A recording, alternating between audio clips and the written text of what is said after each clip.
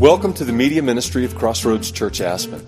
To learn more about Crossroads, visit our website at ccaspen.com. So let's dive right in this morning.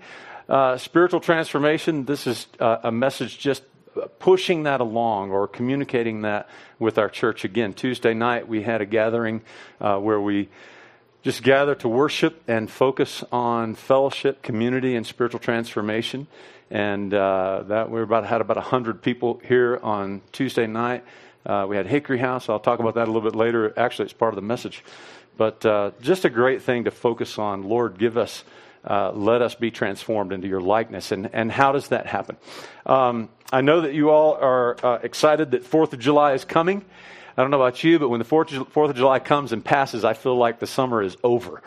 And I just want to enjoy every day. So let's mark these days and the time and just pray for God to give us rest and pray for God to give us divine insight or divine perspective on time. He created time and space, right? Isn't that crazy that He created time and space for us? So here's another significant date for you. It's March 3rd, 2018. That day may have come and gone without our notice, but something significant happened on that day.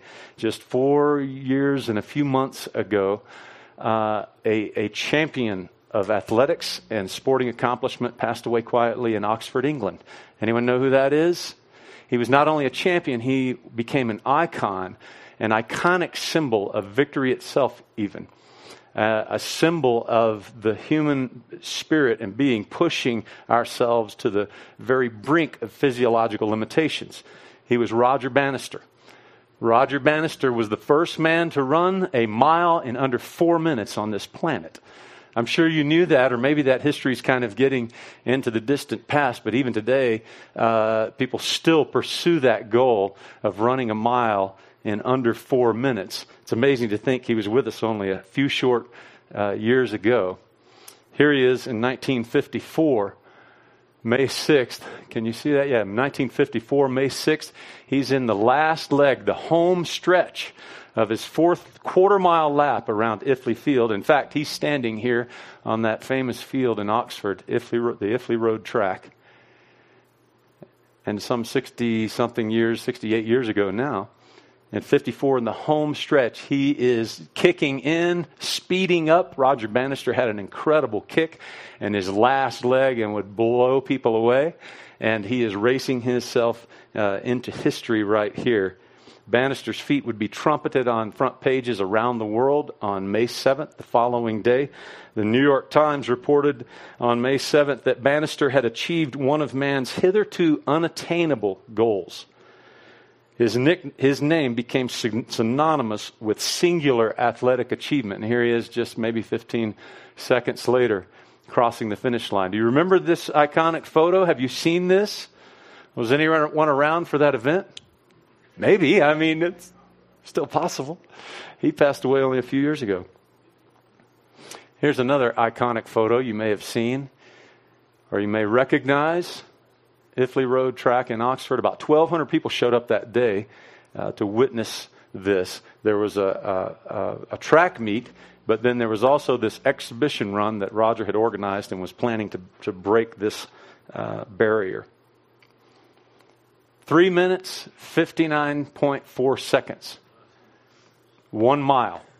Now, I should tell you, you could watch this on YouTube, by the way. We won't take the time this morning, but you can watch his run on YouTube. And when he crossed the finish line, they had to check all their, they didn't have digital back then, so they're checking their stopwatches and before getting an official time. And the crowd is waiting. He fell into the arms of his coach. He's totally exhausted if you watch that video on YouTube. And when the announcement came, the announcer said, "It's been done. 3 minutes, 59.4 seconds. You can imagine the crowd did not hear the 59.4. When the announcement came that it was 3, that's what he was after. Can you sense the excitement in that? And I want us to kind of get our heads around this a little bit because I'm sure here we are in Aspen. I want to kind of put this in perspective. And a lot of athletes in Aspen, and I'm sure that some of us, maybe even here today, are saying to ourselves, well, I think if I focused, if I ran every day, if I really trained and and worked really hard, I could run a 4. That's 4 minutes. I mean, the track, I can see the track, 4 laps, 1 minute each. I think I could do that.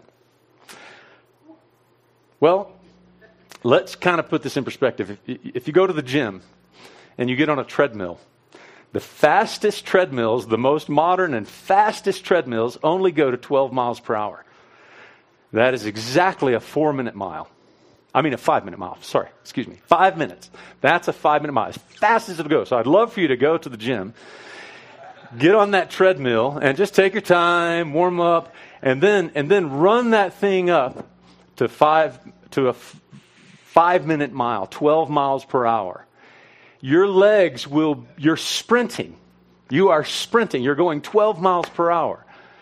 Your legs are running so fast, and if you can stay on that treadmill, if you can avoid falling down and getting a nice 6-week rubber burn right up your chest and chin and being shot to the back of the room, if you can stay on it, that's a 5-minute mile. Oh, but you'll have to stay on that for 5 minutes at that pace.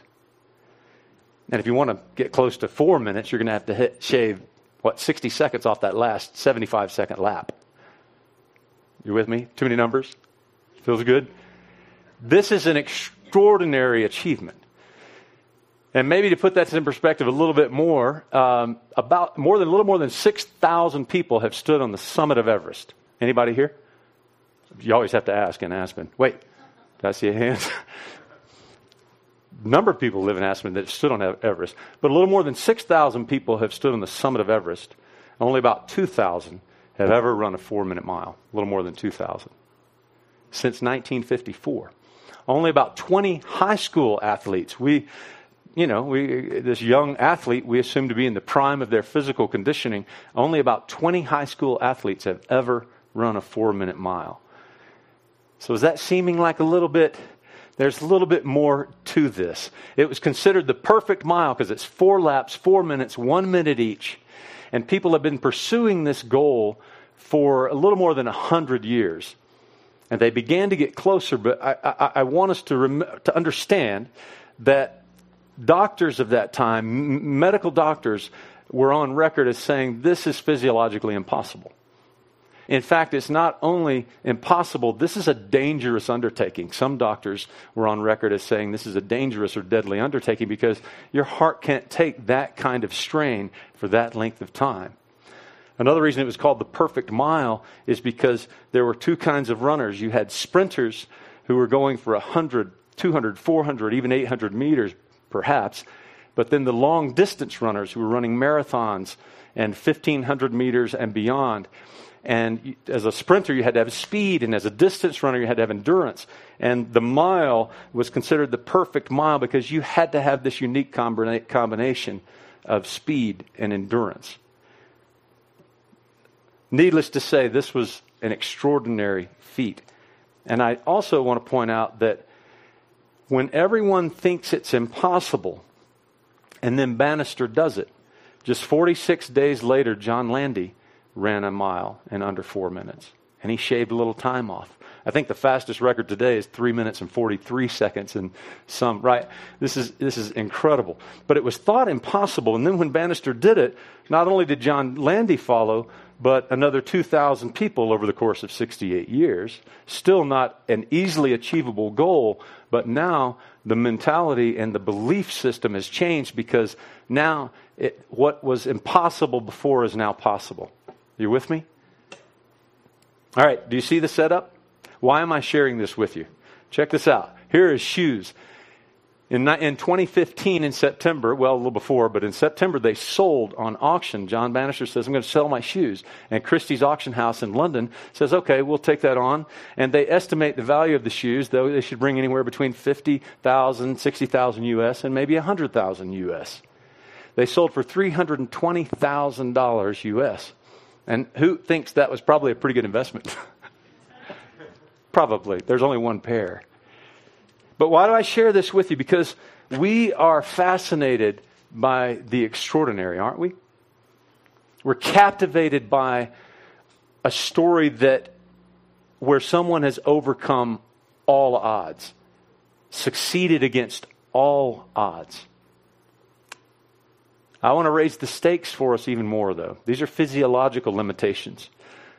I want us to look at a biblical story where there are physical limitations, physics even. And I want to look at the feeding of the 5,000 this morning. Dan referred to it, and let us just in worship, just to meditate on this passage a little bit and some parts of it during worship.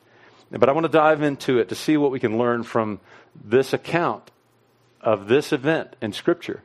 What happened? What was going on? How did the disciples respond?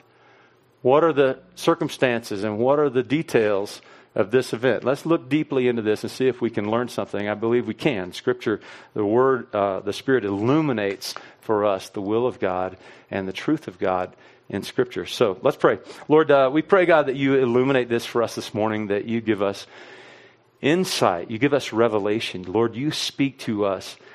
And God, stir our hearts, our souls, our faith this morning. And God, may we remember, Lord, the reality of your presence. And Lord, let us hold fast, God, to the potential of your presence, to the potential, Lord, of what you can do.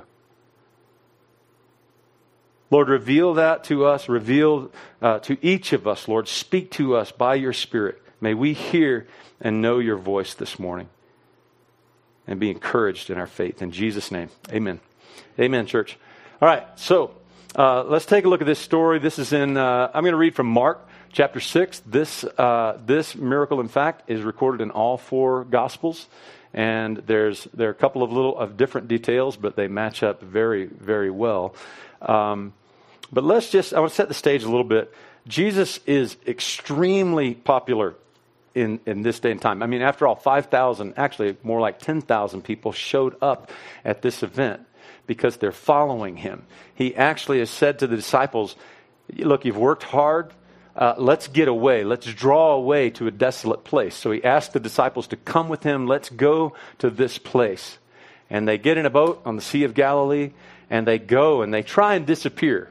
But the people on the shore are like, hey, they're rowing, man. They're trying to sail. They don't have some giant motorboat. Let's follow them.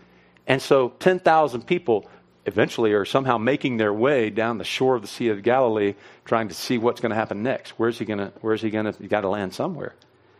So let's read this, beginning in chapter 6, verse 30.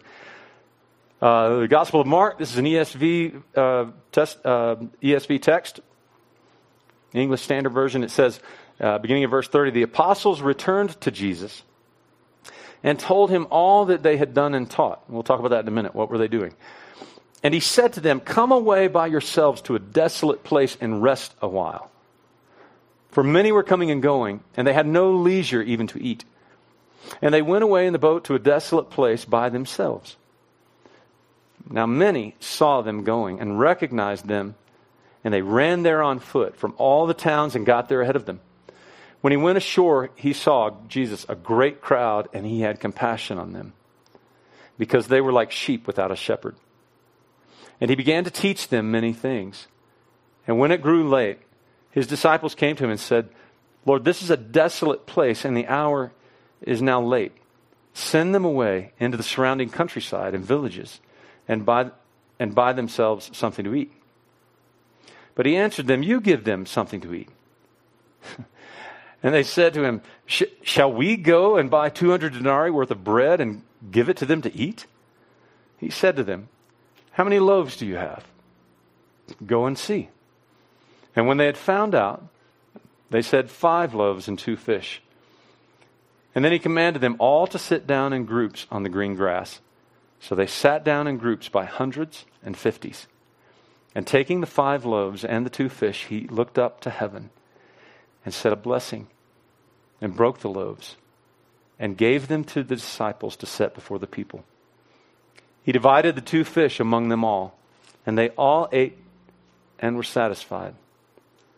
And they took up 12 baskets full of broken pieces of the fish. And those who ate the loaves were 5,000 men. And we know there were women present from other gospel accounts, women and children. And just roughly guessing, I mean, if we kind of did a tally of this room today. I bet there are about half as many men as people.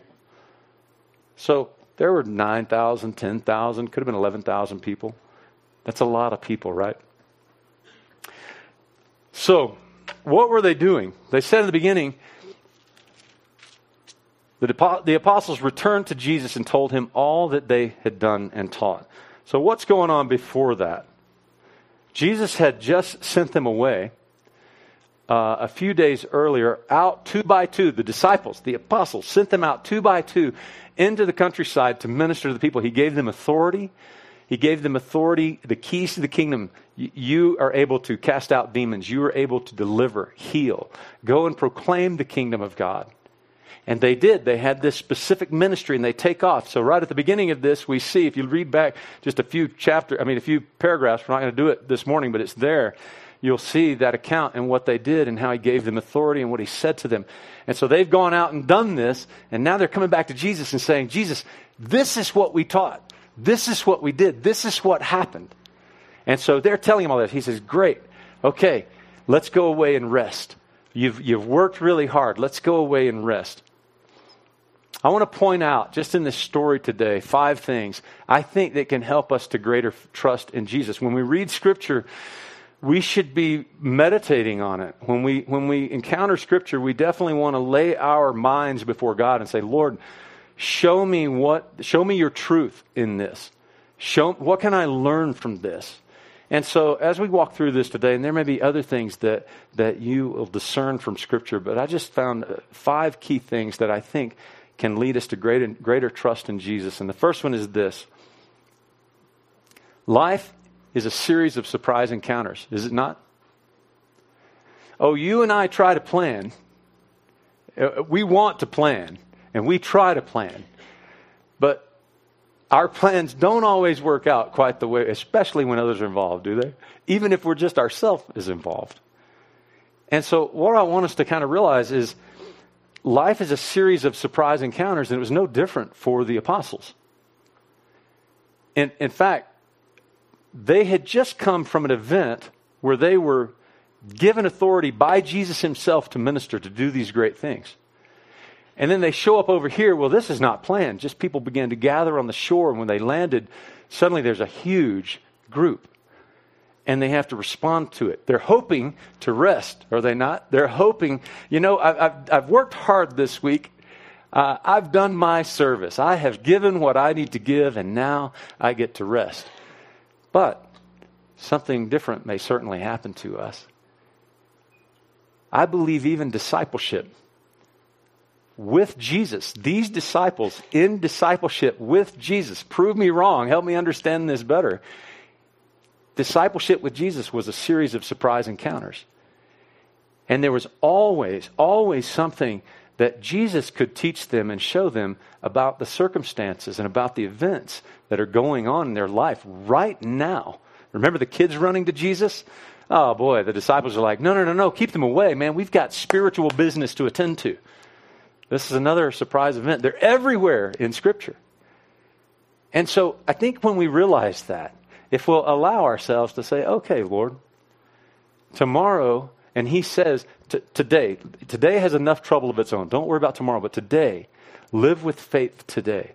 That we have this capacity somehow to participate with God in his divine nature. It doesn't say that in that passage, but really this is kind of what happened. So let's move ahead here. They are first challenged with that idea of transforming their thinking.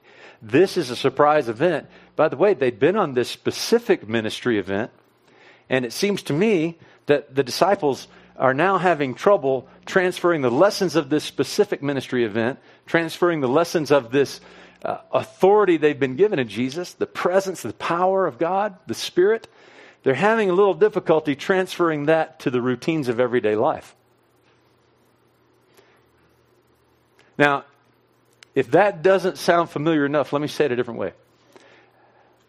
The disciples of Jesus in Aspen may, from time to time, have difficulty transferring the lessons from a Tuesday night home church to the activities and relations and interactions of the family on the weekend. Or maybe The disciples of Jesus in the Roaring Fork Valley area may, from time to time, have difficulty transferring the lessons of a Sunday morning at church to Monday morning at work. Are you with me? This is what's happened in the disciples' life here. They were sent out here. They were even telling him at the beginning of it, Lord, this is what we did. This is what we did. But suddenly, here are some other circumstances. So, I encourage us, church, let's challenge ourselves to know when those surprise encounters, and they're coming all the time, to respond with faith, to respond with the spiritual lessons that we have learned, the truth that God has taught us. Number 2, don't panic. Oh, that's so easy. If I could make that shorter, I would. Don't panic. Have you ever made any decisions under stress? Nobody wants to answer that. Of course we have. And we do it all the time. Because when things become intense, there's a time limit. There's something going on that's now beyond our control. And I've got some leadership gifts, so I'm gonna make a decision here. I'm gonna get this done. But don't panic. These disciples, do you think they were stressed out a little bit about the sun setting? 5,000 people is a lot of people. How many people live in Aspen year-round? 7,000? That's almost the whole community of Aspen sitting down in Wagner Park. But I think the disciples were a little bit stressed. And I want to put you kind of in their place a little bit this morning. And like Dan said earlier, just, put yourself in these stories. I'm not sure. I'm taking a stab here, but I want you to bear with me a minute.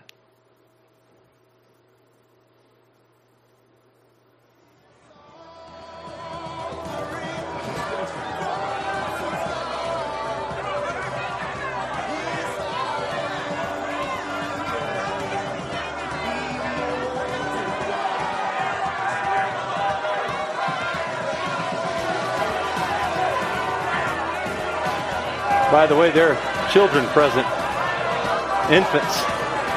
I'm sure of it. There they are. Not just one. I'm sure.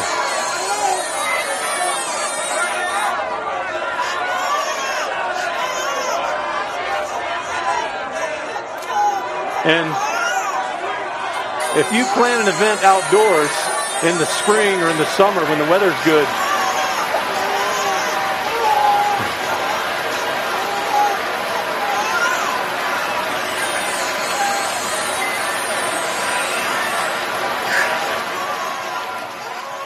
now it doesn't say it was raining. That was a little surprise event I threw at you. It wasn't raining. They would have mentioned that, I think. But do you think the disciples were stressed? Now, that's the best I could do in a pinch. I don't think that's 5,000 people. I think when 5,000 people get hungry, that could become a little stressful, especially those younger generations, because they wear it all right here.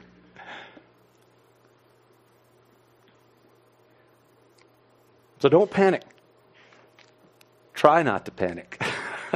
It's easier said than done, for sure. And I'm sure the disciples, these are 5,000 people, and Jesus has said to them, you feed them. Me feed them, us feed them. Well, yeah. What do you have? They're like, we can't feed them. And he says to them, what do you have?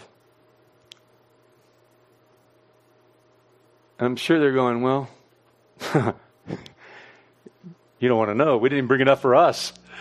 We have 5 loaves and 2 fish. That's all they could get together. What do you have? Feed them.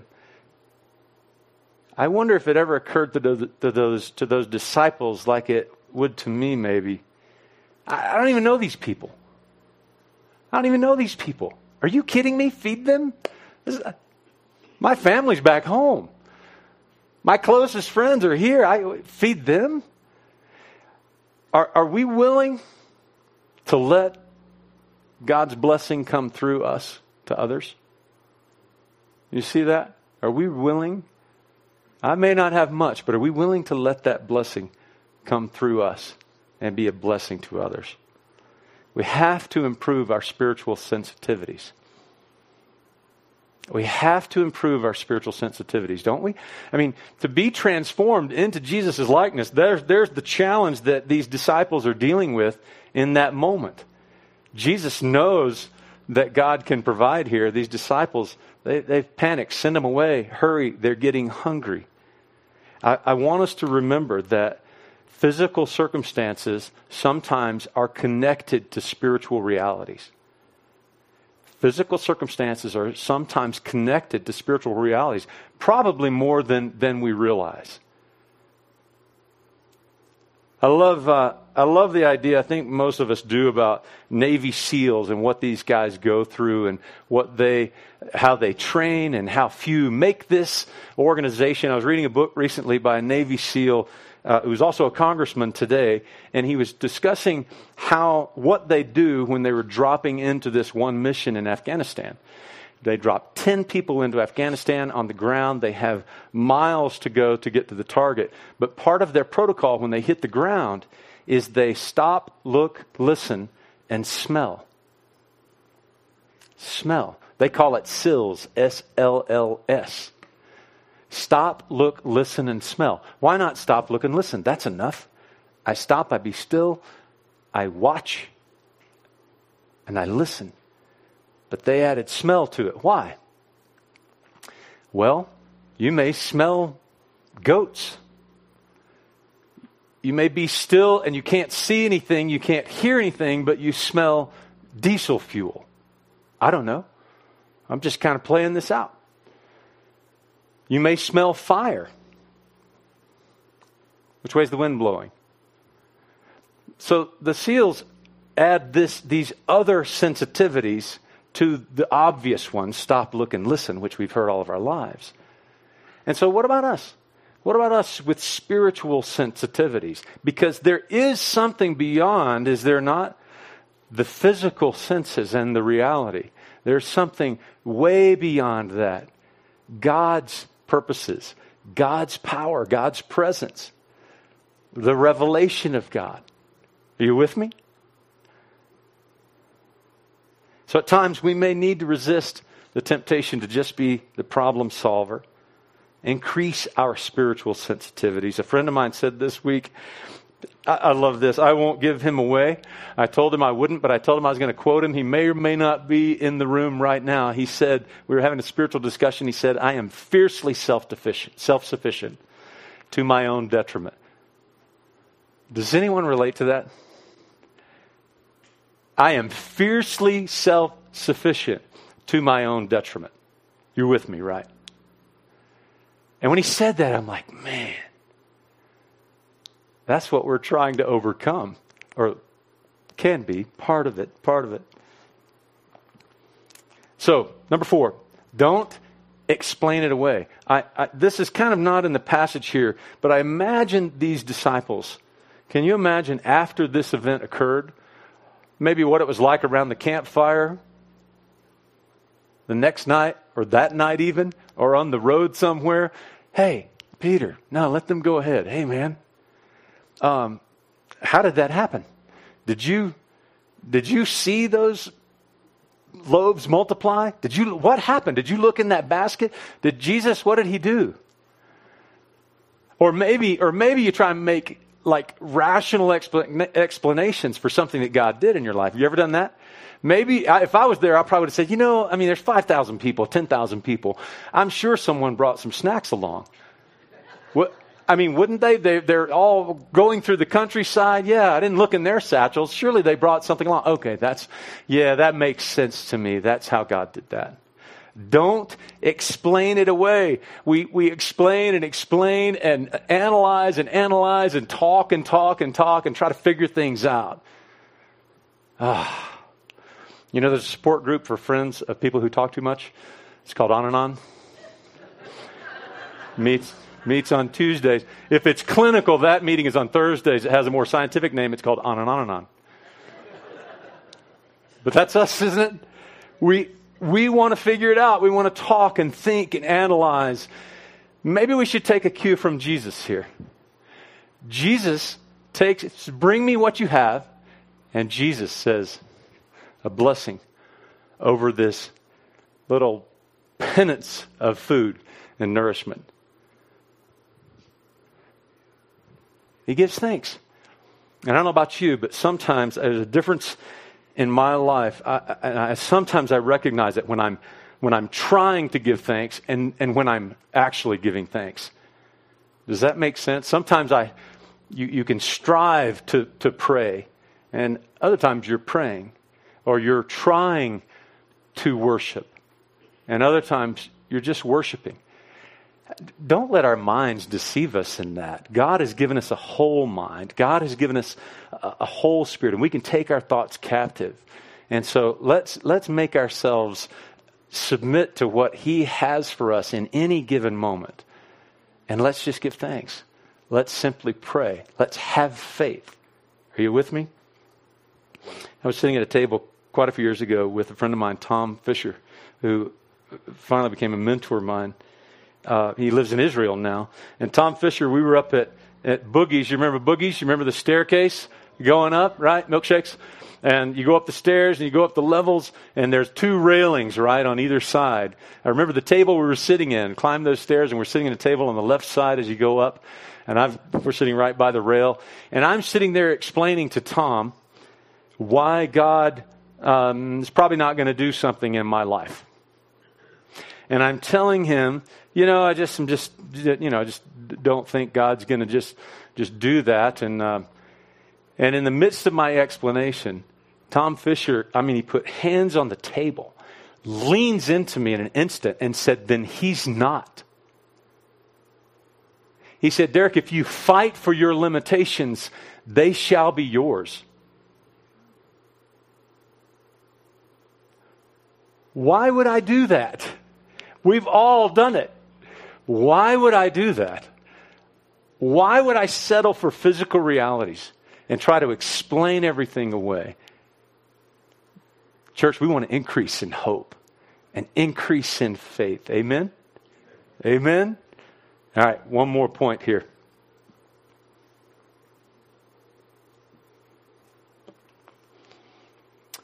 Recognize the offering. Recognize the offering. Don't miss the offering. What's the offering in this story? It's 5 loaves and 2 fish. Don't hold it closely. And it may not even be obvious. Can you imagine 5,000 people sitting on a hill? They gathered in groups of hundreds and fifties. So if it was just in hundreds, that would be 100 groups of 100. Can you imagine seeing this spread out on the countryside? And they've got this tiny little 5 loaves. Not like I'm sure these weren't huge loaves. These are loaves you can fit in a backpack. 5 loaves and 2 fish. That's their offering. And Jesus says, what do you have? They didn't recognize that as the offering. They didn't recognize that as the gift, the sacrifice that could be multiplied and come through the power of God, through them even, to bless 5,000 people. And Jesus says, bring it to me. What do you have? Bring it to me. Don't miss the offering. I don't know what the offering is going to be for each of us in the coming weeks or days or even hours. But there's a wonderful principle here in God's truth to realize that what I give to the Lord, time, energy, resource, bread, whatever it may be, let's remember that in the kingdom, things are multiplied exponentially.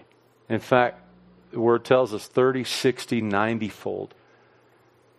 And so don't miss the offering in the course of our days, in the course of our lives. I want to encourage us to that end this morning.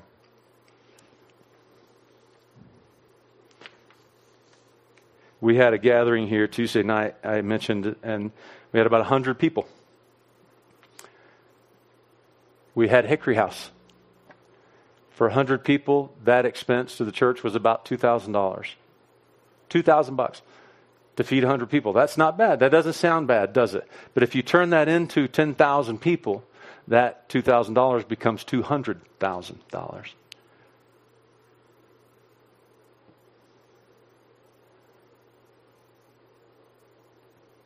I had a friend, this is another mentor, that said to me one time, he said, Derek, he said, always remember there's a solution to every problem.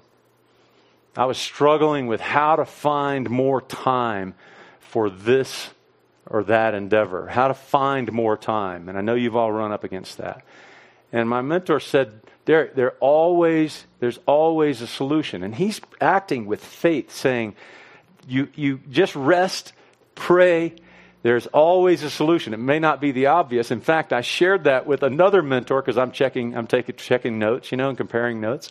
I shared that with another mentor, and they said, yes, there's always a solution, but Derek, sometimes the answer and the solution is in the absurd.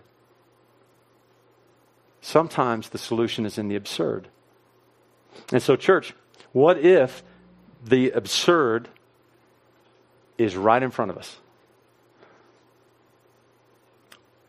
What if the absurd is actually having faith in God? Not just faith, but complete faith. What if it's building this total, all-in faith in God to say, Lord, I know you are my provider, and no matter what happens, I'm going to trust in you. I'm going to pray to you. And to make a full commitment to God is going to take some faith on our part. And by the way, we can't depend on ourselves to do that, even to make a full commitment. Kind of sounds on one hand like, I'm going to have to really muster some physical strength here. Are you with me? I want to make sure that we don't do this. Christianity is not against effort, it's against earning. But I want to make sure that we make this full commitment in the power of God. And by the way, I'm not talking about a partial commitment. I could talk about a partial commitment because I got plenty of experience with that. I got plenty of experience. I could talk for hours and hours and hours about a partial commitment. Just lip service. Say the right things. Look the right way. Whatever it is, we can do that.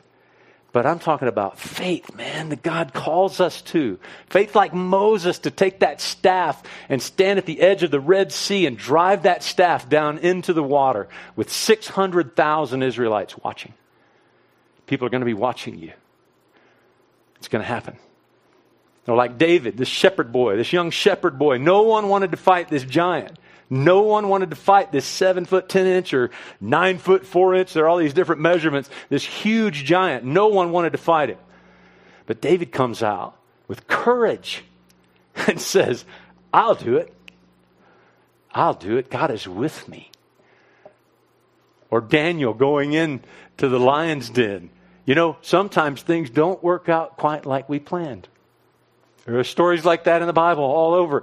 Can you imagine that courage saying, I'm going to go in. My God can save me. In fact, he had no choice to go in. But church, how do we build this faith? How do we move toward that? I'm going to give us a final question here to think about, or a statement. God, show me what you can do with what I have, with where I am, with whomever I'm with. You see, that's a hard statement for most of us because I know what God could do if I had this. You with me? I'm sure that if I just could have this or accomplish that, then, oh boy, God could use that.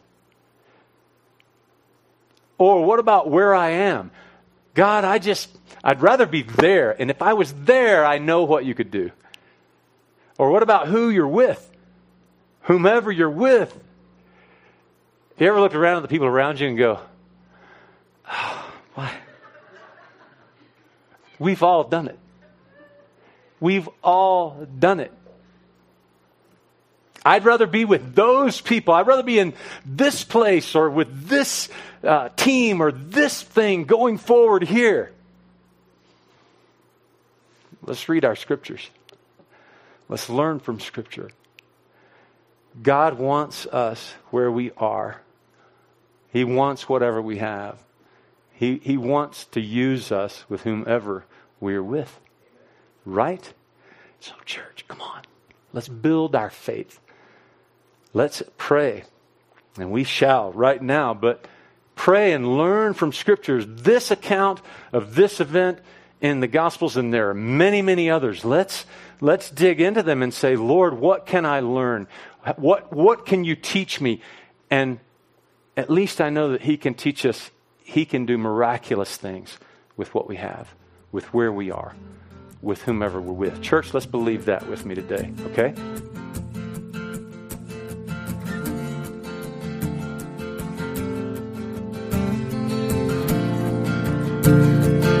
Thank you for listening to this message. To hear other messages or learn more about Crossroads Church, visit our website at ccaspen.com.